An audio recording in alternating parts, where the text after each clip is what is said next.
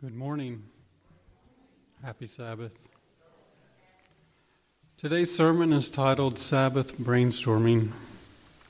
I want us to take a look at the idea of the Sabbath existing before the creation of our earth. Specifically, a Sabbath in heaven, and specifically Sabbath on other inhabited worlds. Today's sermon is not a concrete doctrine. It is not a salvational issue nor an immovable set of ideas. This sermon is simply brainstorming with God's Word in the belief that the Sabbath existed before the creation of our world. Was there a Sabbath in heaven and on other worlds? That question might lead us to this question: is there a Sabbath in heaven now? And if not now, how about in the future? These are just a few questions that I'll be trying to answer today. But before we begin, let's pray. Dear God, we invite your presence here. Please send us your Holy Spirit and impress our minds with heavenly thoughts. As we open your word and spirit of prophecy, may you be glorified today. In Jesus' name, amen. In Genesis 1, verses 1 through 30, it talks about God creating our world. And in the next couple of verses, the Sabbath has its beginning. It begins in Genesis 2, verses 2 and 3. Let's turn to Genesis 2, verses 2 and 3.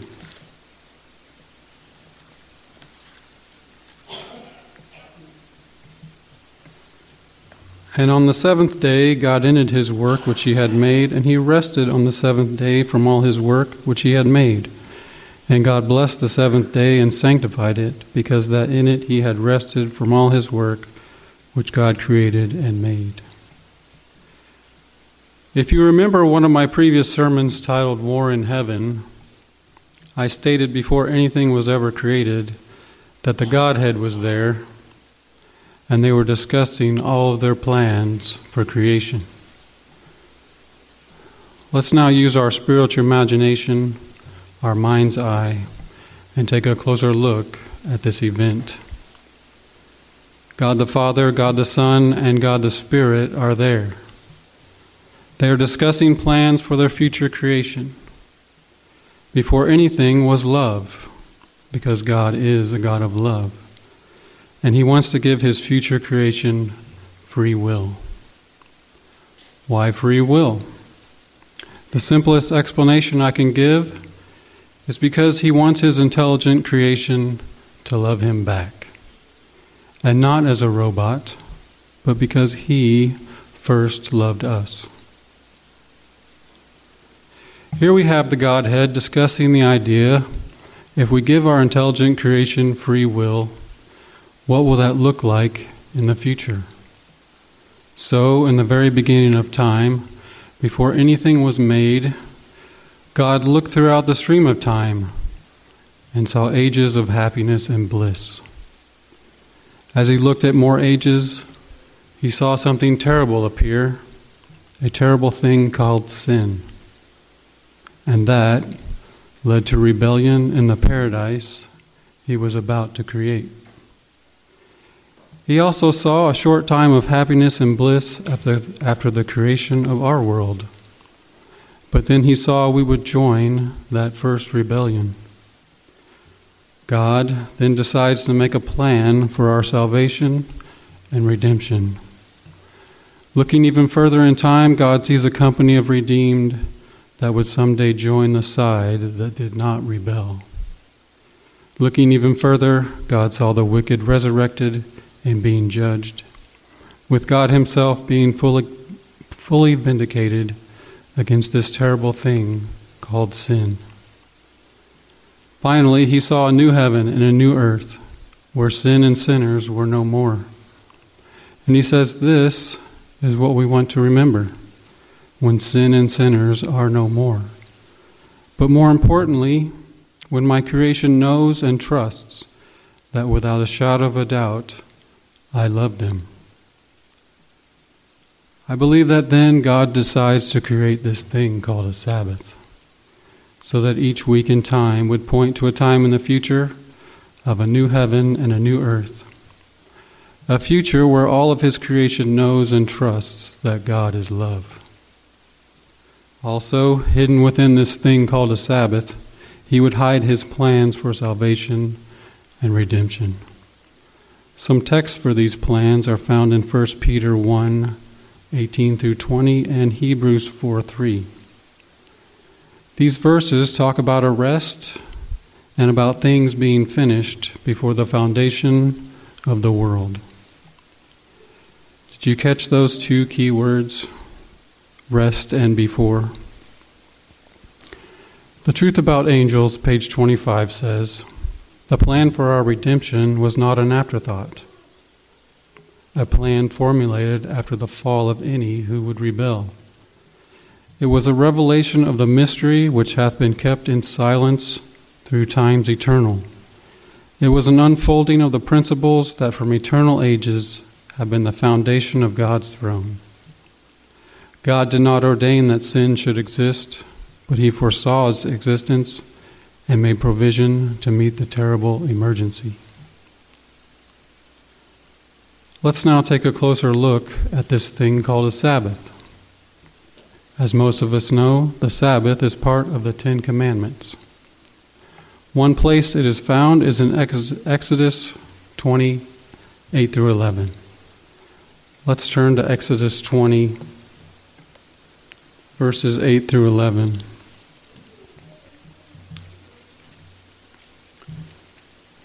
"Remember the Sabbath day to keep it holy. 6 days shalt thou labor and do all thy work. But the 7th day is the Sabbath of the Lord thy God. In it thou shalt not do any work, thou nor thy son, nor thy daughter, thy manservant, nor thy maidservant, nor thy cattle, nor thy stranger that is within thy gates. For in 6 days the Lord made heaven and earth, the sea, and all that in them is, and rested the 7th day. Wherefore the Lord blessed the Sabbath day and hallowed it." The 10 Commandments can be described as a reflection of God's character. There are many characteristics found in the Bible that are the same for God and for the law. Here are just a few examples. Where it says God is good, Luke 18:19, Scripture says that the law is good, Romans 7:12. Where it says God is love, 1 John 4:8, Scripture says that the law is love, Romans 13:10. And where it says God is eternal, Genesis 21:33, Scripture also says the law is eternal, Psalms 111:7 and 8. As Adventists, we teach that God put his seal, which is the Sabbath, in the middle of his law, in the middle of the 10 Commandments. We teach that this seal has 3 components. The seal tells his name, the Lord. The seal tells the realm of his jurisdiction, heaven, earth, and sea. Lastly, the seal identifies his authority. The Lord made. He is the Creator. My question for us in this brainstorming sermon is, why wouldn't the Creator of the universe put his seal of authority not just on our planet, but in heaven and the unfallen worlds as well? We know that other unfallen worlds have a tree called the tree of knowledge of good and evil. But they, unlike us, never tasted of that fruit. In early writings, page 39, it says this: "The Lord has given me a view of other worlds. Then I saw 2 trees. One looked much like the tree of life in the city. The fruit of both looked beautiful, but of one they could not eat.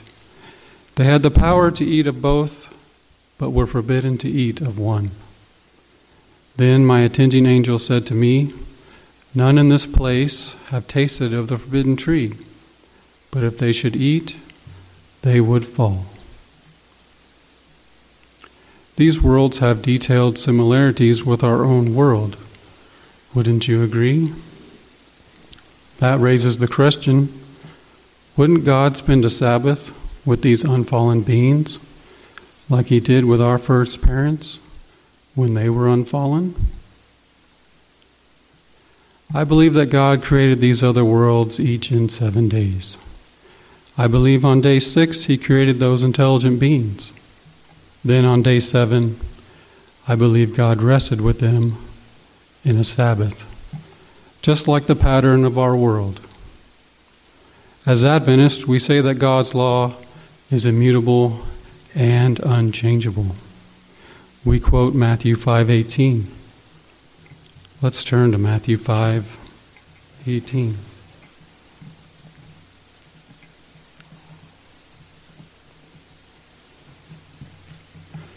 Matthew 5:18, "For verily I say unto you, till heaven and earth pass, one jot or one tittle shall in no wise pass from the law, till all be fulfilled." We also quote the first part of Malachi 3:6, "For I am the Lord, I change not."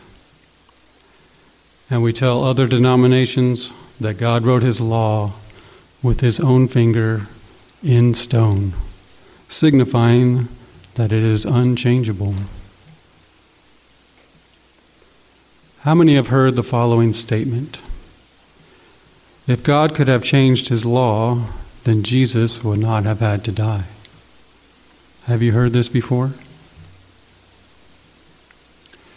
In the Thoughts from the Mount of Blessings, page 109, it says this: "When Satan rebelled against the law of Jehovah, the thought that there was a law came to the angels almost as an awakening to something unthought of, which means they would have been keeping God's laws for ages without even knowing it. Just as the Israelites had the Sabbath before they were given the written tables of stone, I believe unfallen angels had a Sabbath before they realized there were even laws. Another characteristic of God's law is that God's law is not arbitrary, meaning we have certain laws because God said so. An example of this could be God pointing to a group and saying, "These created beings for thousands of years will not keep a Sabbath." Then pointing to another group saying, "But these created beings over here, well, they need a Sabbath, so I will require it for them." Is this how God makes laws, or have they always been in place? In Patriarchs and Prophets, page 48, it says, "God saw that a Sabbath was essential for man, even in paradise. He needed to lay aside his own interests for one day of the 7. So the next question is, if it was the best thing for unfallen Adam and Eve in paradise, wouldn't it be the best thing for millions of unfallen angels in paradise as well? Some argue that God knew that Adam and Eve were going to fall, so he established a Sabbath only for them. But 1/3 of the angels in heaven also fell. Based on that argument, wouldn't God need to establish it in heaven for angels as well? Keeping with our arbitrary theme, let's now take a look at the question, will the remnant be keeping a Sabbath in heaven? With the closing scenes of Earth's history soon to be upon us, how many remember what the final test on this planet will be? The Great Controversy, page 605. It says, "The Sabbath will be the great test of loyalty, for it is the point of truth especially controverted. When the final test shall be brought to bear upon men, then the line of distinction will be drawn between those who serve God and those who serve him not. After this test, the righteous go to heaven with Jesus for 1,000 years. If the redeemed are not keeping the Sabbath in heaven, couldn't Satan claim that God's law is arbitrary? Couldn't he claim that you just destroyed all of those people in the last test, but now the redeemed in heaven are just like the ones you destroyed? There are some prominent Adventist speakers who believe that the Sabbath was created only for our world. In defense of their position, they give Christ's words, Mark 2:27. Let's turn to Mark 2:27.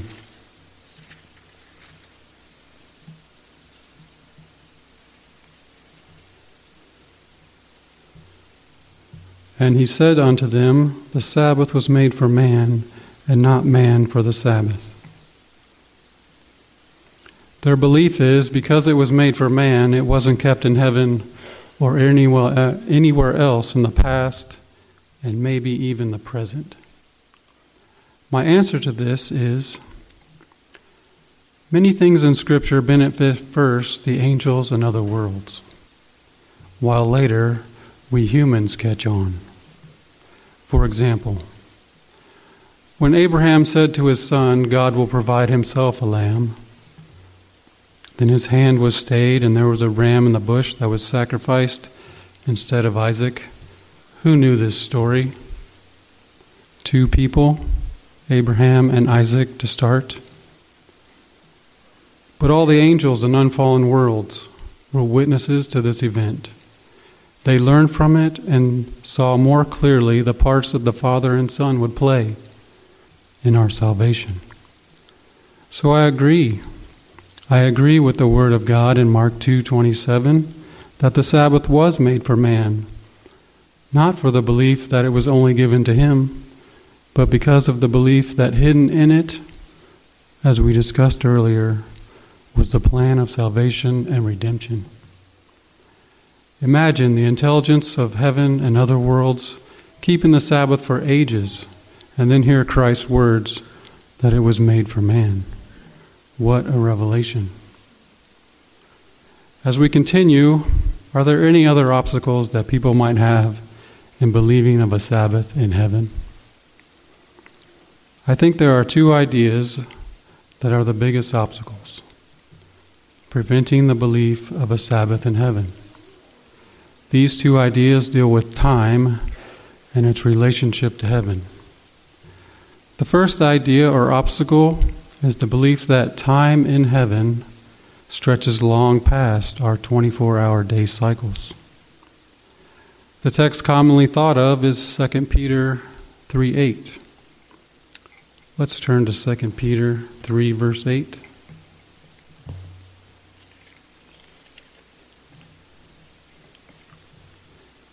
But beloved, be not ignorant of this one thing, that one day is with the Lord as 1,000 years, and 1,000 years as one day. This verse is not saying that those that are with the Lord are in long amounts of stretched out time. This verse is simply confirming that the Lord is I am. The second idea or obstacle is similar.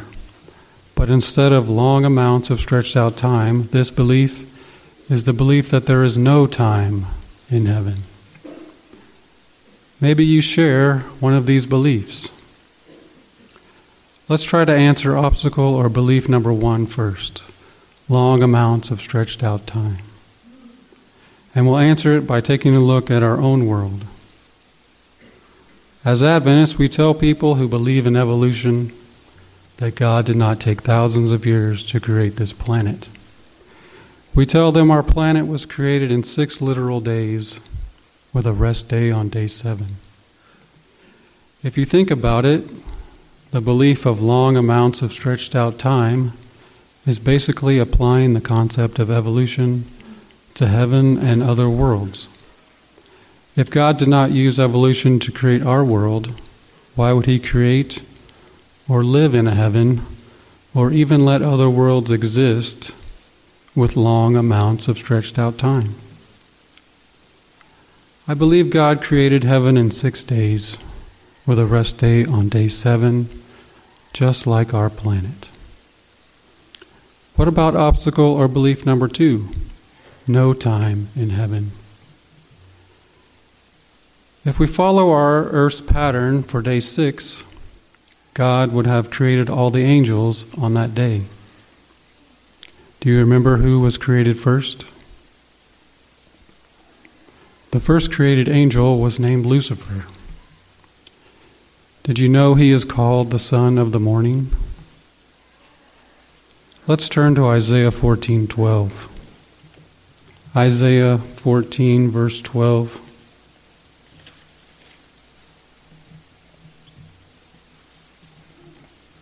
The first part. How art thou fallen from heaven, O Lucifer, son of the morning? To have a morning, you first need an evening. And if there are evenings and mornings, heaven has to have time. For me, this proves a timeless heaven to be incorrect. But let's finish out the thought process. Because there are evenings and mornings, there are days in heaven. If there are days in heaven, what about months? Are there months in heaven? In the Great Controversy, page 675, it says the tree of life yields its fruit every month. And the tree of life bears 12 different kinds of fruit and yields them every month. Adventist Review and Herald, 1861. Another example of days in heaven is when Jesus, our Savior and High Priest, moved from the holy place to the most holy place, foretold of in Daniel 8:14.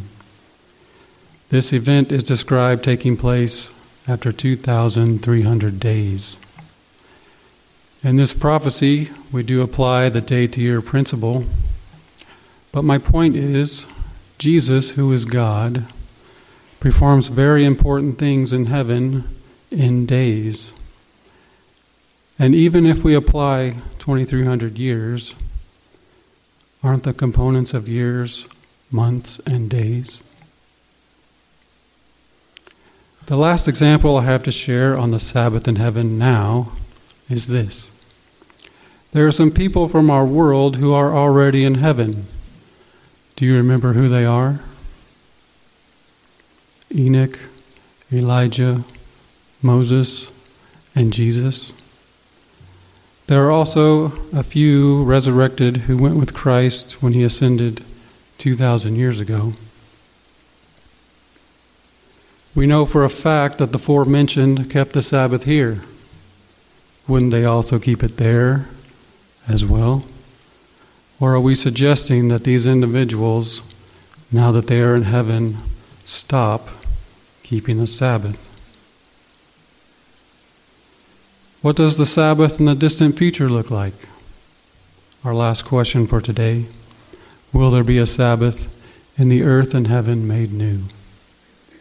Let's turn to Isaiah 66, verse 23. Isaiah 66:23. And it shall come to pass that from one new moon to another, and from one Sabbath to another, shall all flesh come to worship before me, saith the Lord. In my opinion, I believe the Creator of the universe put his seal not only on our planet, but on heaven and other worlds. I believe he did this with a Sabbath. I also believe it is inconsistent to have a Sabbath in our present world and a Sabbath to look forward to in the future. But in the past, and maybe even the present, a Sabbath in heaven and on other worlds didn't or doesn't exist. In the light of our topic today, where do you now stand? Do you believe that there was a Sabbath in heaven and other worlds before the earth was created? Also, where do you now stand on the belief of a Sabbath in heaven right now? In closing, let's turn to our scripture reading. It's found in 1 Corinthians 13:12.